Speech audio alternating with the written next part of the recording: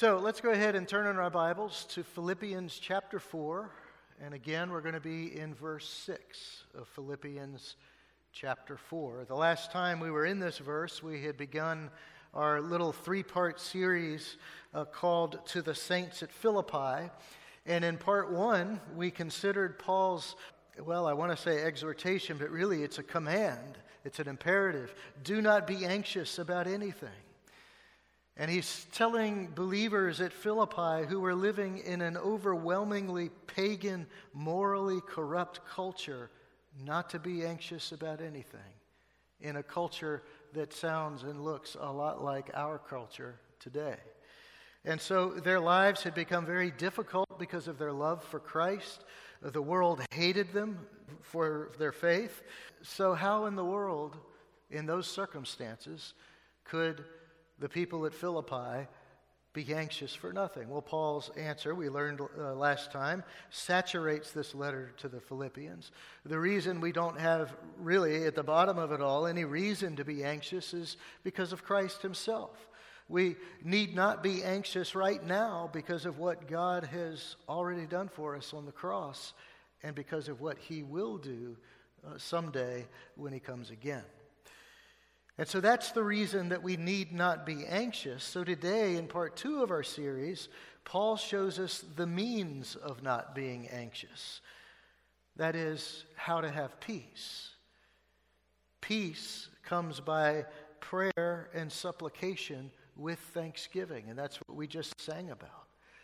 And so this is what we're going to meditate upon today. Philippians 4, and I'm going to read the verses around it to remind us of the context because that's extremely important. So I'm going to read verses 4 through 7, but our concentration today is going to be on the latter part of verse 6. Rejoice in the Lord always. Again, I will say rejoice. Let your reasonableness be known to everyone. The Lord is at hand. Do not be anxious about anything, but in everything, by prayer and supplication, with thanksgiving, let your requests be made known to God. And then verse 7, which is what we'll meditate on at the end of December. And the peace of God, which surpasses all understanding, will guard your hearts and your minds in Christ Jesus. The word of the Lord. Hallelujah. So as we begin, let's consider what it means when Paul says prayer and supplication and what the impact of this is on our faith and on our lives and our walk with the Lord.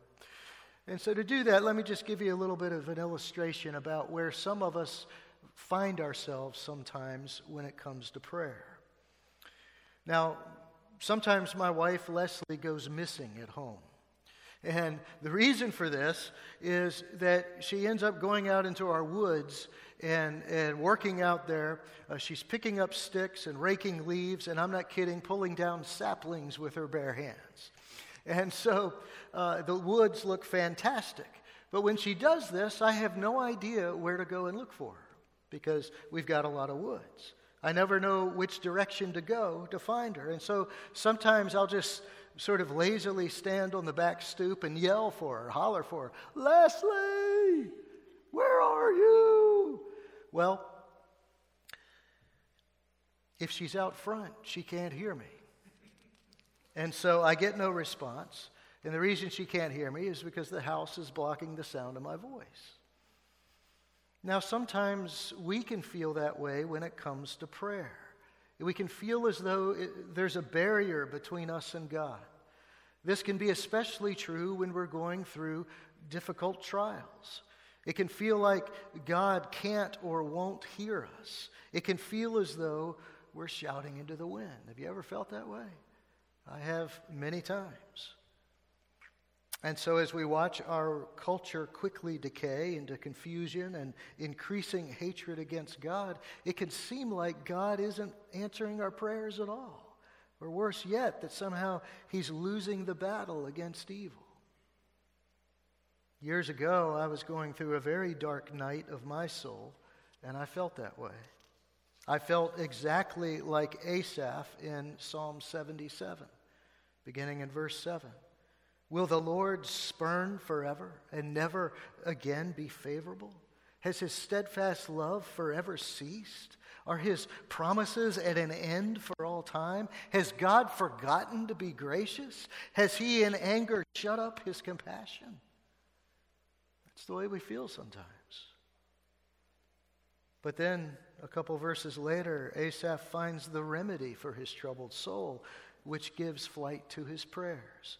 In verse 11, I will remember the deeds of the Lord. Yes, I will remember your wonders of old. And then he goes on to list all of the great things that God has done in the history of God's chosen people, the Hebrews.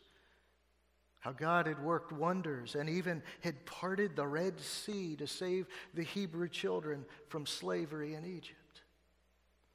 And so Asaph is teaching us that the foundation of our prayers isn't feelings or circumstances. Amen. God wants us to express our feelings and our concern over our circumstances. But that isn't the foundation for how we go about prayer. We go about prayer differently. You see, our confidence is not founded in the way that we feel, because, my goodness, if we tried to be confident in the way that we feel, one day we'd feel great and the next day we wouldn't, right? That's the way our feelings go. That's the way our circumstances go. And so our confidence is that God hears us. God actually hears us, and he cares for us, and then he faithfully acts in our lives. Isn't that amazing? And because of that, we find peace, true peace. This is the same foundation that Paul has laid for us in Philippians. We need not be anxious in the first place because of God's faithfulness, because of the blood of his Son, and how his Son makes us secure for eternity in the presence of the Lord. This reality just dissolves our anxiety and gives wings to our prayers, because we can pray in confidence. When I remembered the deeds of the Lord in my own life, God shored up my confidence in his ability to hear my cries. He shored up my confidence to understand that he understands my plight. He undergirded my confidence that he's going to act in my life, because he already has. He already has. And that's when my anxiety began to melt away like a burning candle. And so what Paul is saying in verse 6 is that prayer with thanksgiving is the first and right response to all of our trials and concerns. Prayer is powerful not because we pray with gusto and passion, but because we pray to a God who hears us and moves in our lives. He is the one who makes prayer powerful, not us. And so before we react to our circumstances in ungodly ways, we pray that God will use us in the situation, that God will guide us and shape us into the image of Christ for the glory of Christ, so that when people look at us, they see Jesus Christ. They see the hope that we have in him, and they see the gospel. They see their own wretchedness of their sins. And they desire the Savior because they know that they need him. And that's who we become. We become vessels of that grace and mercy. We become people who mirror, as Jimmy was saying a minute ago, but this is in a different way. We become people who mirror the glory and the holiness of Christ. But before we go further, we've got to clear up our understanding of some terms here, because Paul says prayer and supplication. Now, these are synonyms, but Paul isn't quite being repetitive here. There's a distinction between these two words, even as they both encompass reverent communication with God. And many of us are familiar with the Acts model of prayer. In fact, that's what Jimmy, where did he go? He must be downstairs or somewhere. Anyway, that's what Jimmy opened our service with the Acts model of prayer. And Acts is an acronym meaning adoration, confession, thanksgiving, and supplication. And so when we pray, we can use this model. It's not the only model of prayer, I'll show you one in a few minutes, another one. But this is a great way to structure our prayers, to keep our minds focused on the Lord and on the duty and the task at hand to pray. And this model has its origins, well, with a man named Origen. Origen instead of Origin, but he was one of the early church fathers, and he lived in the 2nd and 3rd centuries, and he rightly asserted that in general, biblical prayer consists of those 4 things: adoration, confession, thanksgiving, and supplication. And so for Paul, the word prayer would more fit into the category of or adoration. This is the reverent and humble acknowledgement of the greatness of God and what He's done and who He is, His perfect character and holiness. I love the way Psalm 145 begins, and this would be a great way for any of us to pray this week. I will extol you, my God and King, and bless your name forever and ever. Every day I will bless you and praise your name forever and ever. Great is the Lord, and greatly to be praised, and His greatness is unsearchable. Isn't that beautiful? Isn't that a great way to open our prayers? And this is the right way to approach the throne of God, by the way. It really is the only way we ought to approach the throne of God. You know, we Americans aren't so used to bowing before a king, are we? In fact, most of us would rebel against the idea, and I would be one of them. But as followers of Christ, brothers and sisters, who happen to be American, it is our duty to bow before our God, our great God, and our great King. It is what we do as Christians because He has saved us. So supplication, as opposed to prayer, is the S in the Acts model. And this is simply another kind of prayer. And this is simply when we ask God for help. Lord, I need your help. Help me. And so we ask for help for ourselves and for others, but we always do so with that reverence and devotion, that respect that Jimmy was talking about. We always do it with that attitude. Great is the Lord, and greatly to be praised. We bow before Him in prayer. Now, we find supplication even in the Lord's Prayer, just by way of example. Give us this day our daily bread. It can be very simple. And so this is also when we pray for Aunt Ruth to get well. It's when we pray for a clear head during our math test. Boy, I prayed that one a lot when I was a kid. We pray for safe travels. We pray for the salvation of people in our families or among our friends. We pray for the words that we need for a difficult conversation. I was praying that this week. But regardless of the type of prayer, for the Christian, prayer is the most important thing we do besides reading God's Word. God's Word is how we get to know God. And praying is how we fellowship with God. Praying is how we adore God and confess our sins to Him. Praying is how we give thanks to Him for what we've done. And praying is how we ask for things to be done for His glory. The Puritan Thomas Watson declared that prayer is the soul's breathing. What breathing is to the body, praying is to the soul. We absolutely cannot survive without it. Have you ever thought about prayer in that way? Martin Luther asserted that as it is the business of tailors to make clothes and of cobblers to mend shoes, so it is the business of Christians to pray. Is prayer that important to you? Do you realize what you're missing when you don't pray?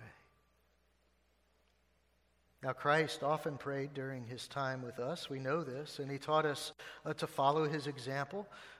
And He even gave us that template for prayer that is so famous in Matthew 6, verses 9 through 13, which Diane read for us a few minutes ago. And yet, according to a survey a few years ago of 17,000 evangelicals like us, we pray as evangelicals only an average of less than a minute a day. And for pastors, on average, we pray only 7 minutes a day. Wow. And so Tom Pennington, a pastor of a church in Texas, and he's a well-known author and teacher, he admonishes us, our spiritual troubles stem either from our neglect of Scripture or prayer. And how true that is, isn't it? How true that is. And so it's no wonder then that the trials of our personal lives and the downward spiral of our culture can just drag us down, make us depressed and angry. Because when we neglect to allow our souls to breathe, that's what happens. If you put a cloth over your mouth like we have to wear all the time now, but keep your body from breathing, you're going to get grumpy real quick, right? We've experienced that in these last months. But this is what happens when we neglect to allow our souls to breathe. And we become depressed and angry and frustrated. But what is prayer anyway? What is it? Well, it's really pretty simple. Biblical prayer is a two-way communication with God. Now, it's two-way as opposed to the pagans and how they prayed. The prayers of the pagans in ancient history, both in the Old and New Testament times, were one-way, desperate calls to a distant, unresponsive set of gods. They had so many of them, they didn't know which one to pray for or to pray to. And so they were calling out like I do sometimes on my back stoop where Leslie can't hear me. Just hollering into the wind. By contrast, the Jews' prayers from the very beginning have been conversational, with God both listening and responding to their prayers. Even as prayers became more ritualized and formalized for the public worship at the temple, the clear understanding for the Jews behind prayer was that God both hears and acts. God is there. He is listening, and He's going to do something about what we pray for. Maybe in our own hearts, or maybe for something around us that we can see that needs prayer. But you see, this was Paul's understanding of prayer. The very act of praying is an affirmation that God listens and responds. So if you take the opposite of that, when we don't pray, what are we saying? We're not really sure that God does listen and respond. So in Matthew chapter 6, again in that passage that Diane read, a part of Jesus' point is that we don't need to if we're having trouble with prayer, the cure for that isn't to just heap up a big pile of empty words like the Gentiles were doing. They thought the more that they cried out, the more words they said, the more likely it was for their gods to hear them. That's like me on the back stoop again. As if more words are somehow going to make Leslie hear me. Leslie, hey Leslie, I need you. Hey Leslie, where are you? Where are you? Where are you? But she can't hear me. What I need to do is stop babbling into the wind and go near to her where she can hear me. But how do we do that? How do we get close enough to God that He can hear us? Well, brothers and sisters, the good news is that work's already been done. We're able to approach the throne of God because of the person and work of Jesus Christ our Lord, who draws us near to God in the first place. I love this passage in Hebrews 10, beginning in verse 19. Therefore, brothers, since we have confidence to enter the holy places by the blood of Jesus, by the new and living way that He opened for us through the curtain, that is, through His flesh. You remember the veil was torn in two when He was crucified for the forgiveness of our sins. That opened our access to God the Father when He did that. And since we have a great priest over the house of God, let us draw near with a true heart in full assurance of faith, with our hearts sprinkled clean from an evil conscience and our bodies washed with pure water. Let us hold fast the confession of our hope without wavering, For he who promised is what? Faithful. Faithful. And so since God draws us near to him through Christ, there is absolutely no question in the universe that we're close enough for him to be heard and for him to hear us. No question at all. Christ is meditating on our behalf at his right hand. We need not wonder whether God hears us. And shouldn't that give us a tremendous amount of peace? No matter what's going on in this world.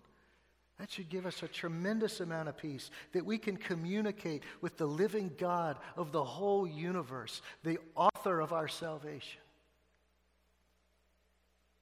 And so that's why Jesus admonishes us again in Matthew 6, verse 8, not to be like those Gentiles who heap up empty phrases, for your Father knows what you need before you ask him. Isn't that amazing? We don't need to coax God or sweet talk God into action. We don't need to inform him of anything. God isn't distant and unresponsive. God is so on top of our situation that he already knows what we need before we ask. Isn't that incredible? He just wants us to ask.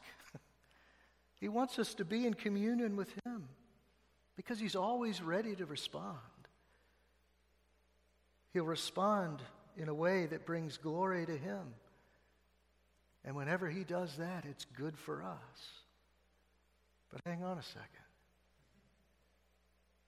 Even in illness, even in grief, even when I'm being persecuted, even if I'm lonely, the list can go on and on and on. But these are the kinds of questions that we might struggle with, especially when God doesn't answer our prayers like we wish he would. You know, after all, we've all got to admit we'd probably much rather serve him with healthy bodies and be free of grief and persecution and work side by side with true, faithful companions and friends.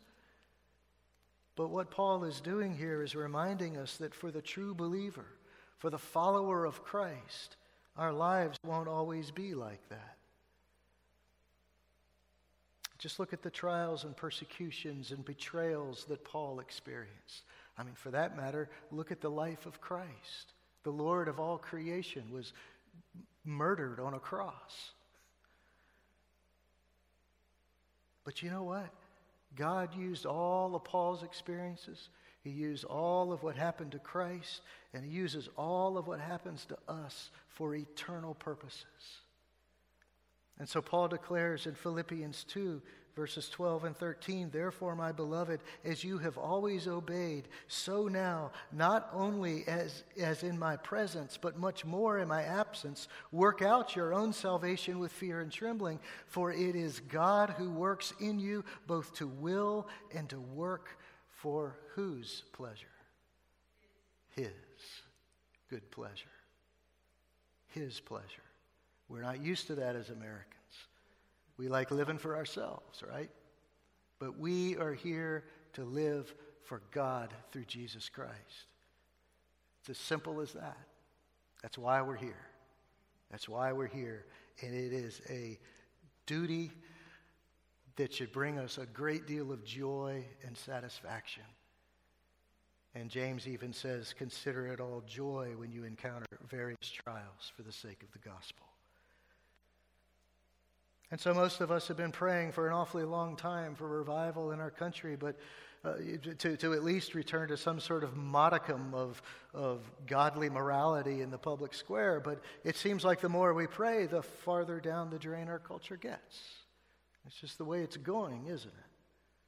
But you see, the key to understanding the proverbial unanswered prayer is that we don't always know or understand the will of God, do we? The psalmist declares that God's ways are unsearchable. So it's pretty unreasonable for us to expect that God answers to us in the things that he does. The issue in our own hearts is whether we truly believe that God is working in us, even when we don't understand his answers.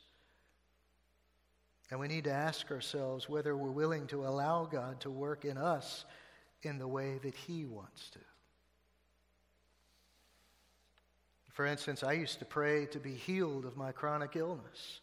And even though supernatural healing would be an awfully wonderful thing for me, God is showing me that He's got better things, not only for me, but He also wants to accomplish wonders of eternal value through my illness. And so now I find myself praying that God will use my broken body to help me know more of His grace and to help me exalt God to those around me. And that's what He's done.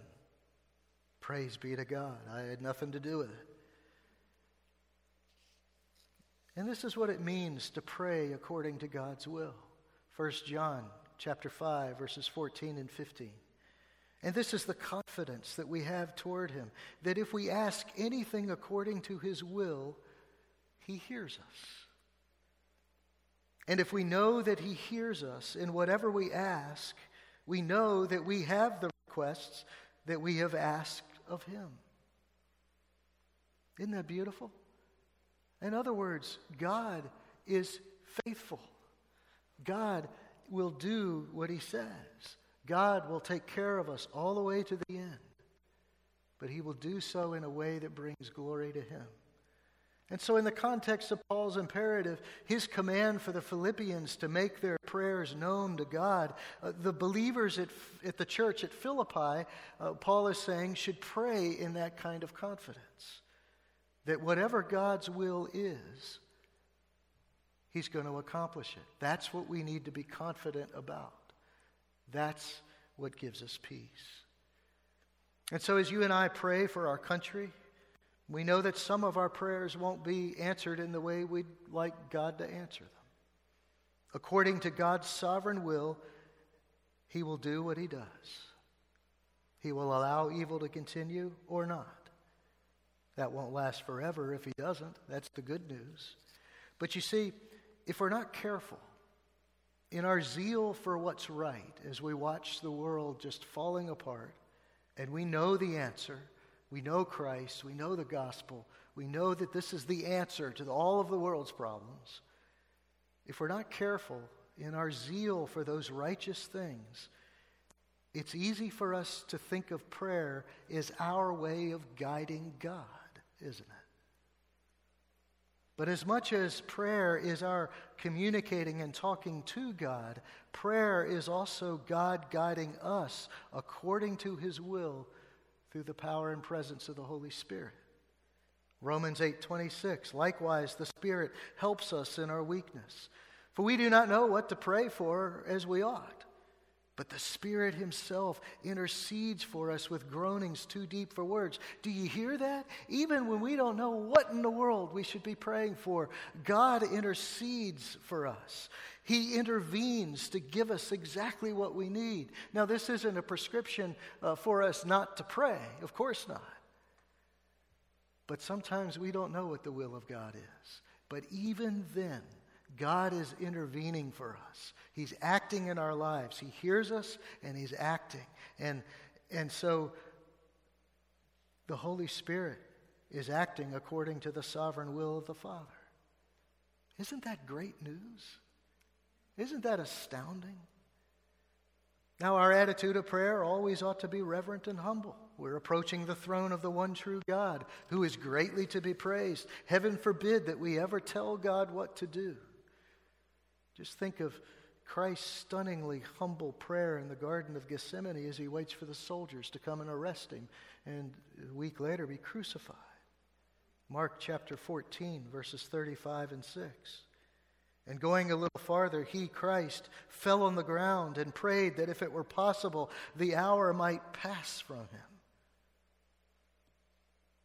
And He said, Abba, Father, all things are possible for You. Remove this cup from me, yet not what I will, but what You will. That should be our prayer every single time we pray. That should be our attitude. Now, Jesus addresses God here as Abba, Father. He's showing us that in God we have an intimacy with God because of Jesus Christ. Christ has opened up that veil. We can now communicate with the Father. in a way that we weren't able to before. This kind of thing was absent from the Jewish prayer of Jesus' day. By the time Jesus came to earth, the Jews had sort of forgotten that intimacy with the Lord. And unfortunately, in the last half century, we have muddied the meaning of the term Abba, so we need to correct it. While the term Abba does mean intimacy, it reflects intimacy and affection, it is so far from the daddy that we've made of it. One language expert calls Abba a solemn, responsible adult address to a father. It's both an intimate and reverent way to address God. You know, before my dad died, I would meet him for lunch every week or so. And I don't think I ever lost that sense of awe and reverence of my dad. I just couldn't help it. I approached him with this idea that yes, we're intimate and talking about intimate things, but he's my father. He's my father. He brought me into this world, and he guided and educated me and brought me up in faith in Jesus Christ. And so this is the kind of attitude that we need to have for our Father, who did vastly more significant things for us than any earthly father. And to Paul, Abba in prayer signifies our adoption as children of God in Romans 8, verses 14 through 17. For all who are led by the Spirit of God are sons of God. For you did not receive the spirit of slavery to fall back into fear, but you have received the spirit of adoption as sons, by whom we cry, Abba, Father. The Spirit himself bears witness with our spirit that we are children of God. And if children, then heirs, heirs of God and fellow heirs with Christ, provided we suffer with him, in order that we also may be glorified with him. It's quite a caveat, isn't it? But all to say, we do have an intimate relationship with God, one that he forged for us, and one that makes it possible for us to approach his throne. When we pray earnestly for what we know is God's will, for instance, that the Holy Spirit would move in the hearts of evil people, that's a prayer that we know that we can pray. But we want him to move in the hearts of evil people in the same way he moved in our own evil hearts. We pray that God's justice would be accomplished. We pray that he would protect his church. We pray that God will defeat the forces of darkness. In all of this, we can be confident that God hears us and that he's faithful to act according to his will. But in the meantime, as Paul said, we are to share in the sufferings of Christ, and yet share in those sufferings with peace, not anguish. Peace. A peace that can only come from him. And as our next verse, in verse 7, will teach us at the end of December, this is a peace that surpasses understanding. There's no way in the world we can conjure up this peace. There's no way in the world that enough sessions of yoga are going to give us this peace. There's no way in the world that watching enough TV is going to give us this kind of peace. There's no way in the world walking in the woods for hundreds of miles could give us this peace. There's no way in the world that having status and all of those things that come with it can give us peace. It only comes from God. And so we pray and we offer up our supplications to the living God who hears us and who acts when we pray. So the attitude in which we pray ought to be thanksgiving. It only follows. Our confidence as we look forward to what God will faithfully do in the future, and as we remember what God as we remember what God has done in the past, this is also what causes us to be thankful for what God is doing right now. Thankful is the T in the Acts model of prayer. Paul was a man who was constantly thankful in his prayers because he knew that not only was God at work, but that God would finish his work. There's no question about this in Paul's mind, and there shouldn't be in ours. And so Paul begins his letter to the Philippians by reviewing with them the prayers that he's prayed for the church there. In verse 3 of chapter 1, I thank my God in all my remembrance of you, always in every prayer of mine for you all, making my prayer with joy because of your partnership in the gospel from the first day until now. And I am sure of this, that he who began a good work in you will bring it to completion at the day of Jesus Christ. Hallelujah. That's a promise for us too. Paul's prayer is very much in the present, in the moment. It's right here, in the here and now, amongst the whole bunch of yuck in the world. But he anticipates the future as well, and what God will do. And what God is doing in the here and now, and what God will do, causes him to be full of thanksgiving.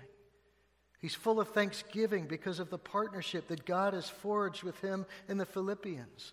That they can proclaim the gospel in a hostile world and do it in unity and together. His thankful prayer looks ahead, confident that God is going to finish the work that he started in them. And what is Paul's prayer?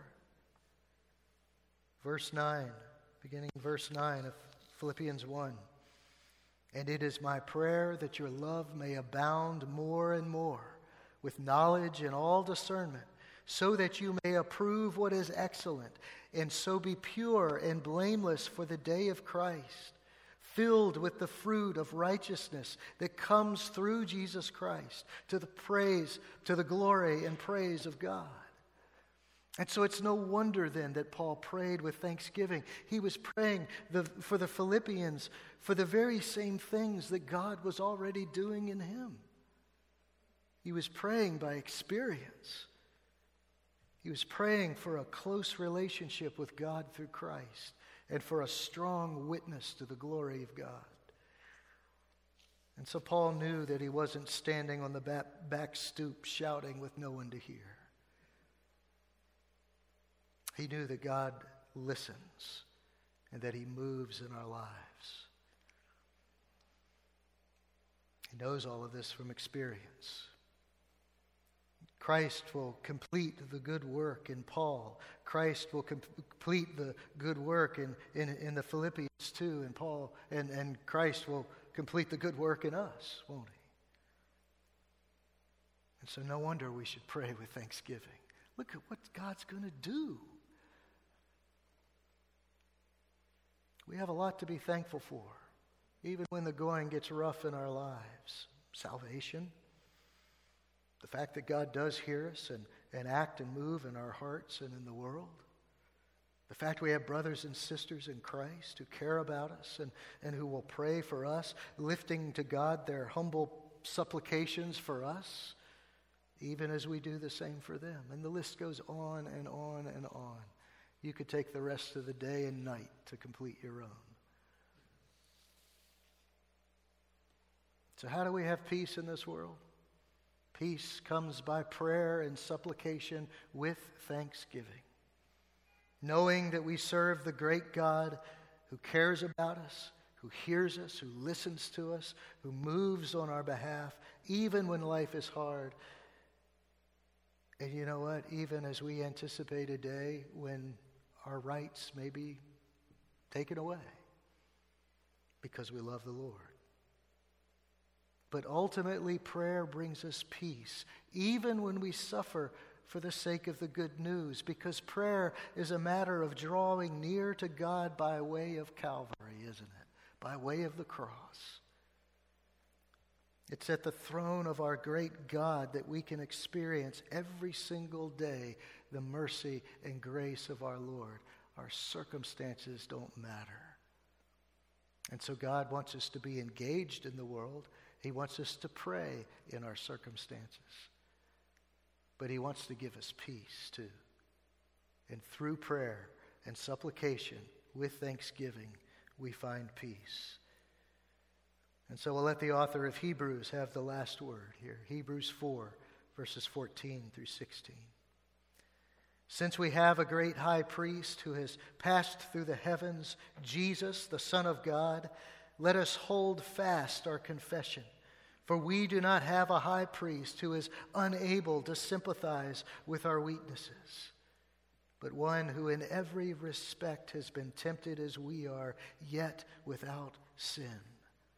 Let us then with confidence draw near to the throne of grace, that we may receive mercy and find grace to help in time of need.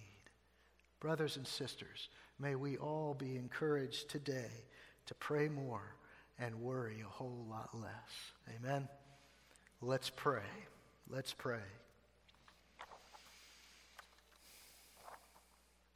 Oh God, you are great. You are mighty. You are everlasting. You love us. You care for us. You are a great God who is greatly to be praised. And so we give you honor and glory this day because of your holiness, because of who you are. Father, we confess our sins to you. We pray, Father, that as you bring them to mind and convict us by the presence of the Holy Spirit, that you would cause us to draw near to you, to repent of our sins, so there might not be a barrier between us and you. Father, we thank you for the salvation that we have in you. We thank you, Father, that you have sent your Son in the flesh to become one of us, and to be the perfect sacrifice for our sins, so that we might live forever with you in paradise, in your glory, in your presence. And so, Father, just as we opened the service today, we ask that you would hear the prayers on our hearts, that you would speak into our lives, that you would cause us to be vessels of grace and mercy to those around us. We pray, Lord, for the world. We pray for our current president and whoever is going to be president next. If there's any doubt about that, Lord, we just pray that you would guide and direct them and that your will would be done in and through them. And help us, Lord, to be confident that no matter what happens, you've got this and you've got us. And no one will ever, ever snatch us out of your hands. So all honor and glory indeed does belong to you. In Jesus' name, amen.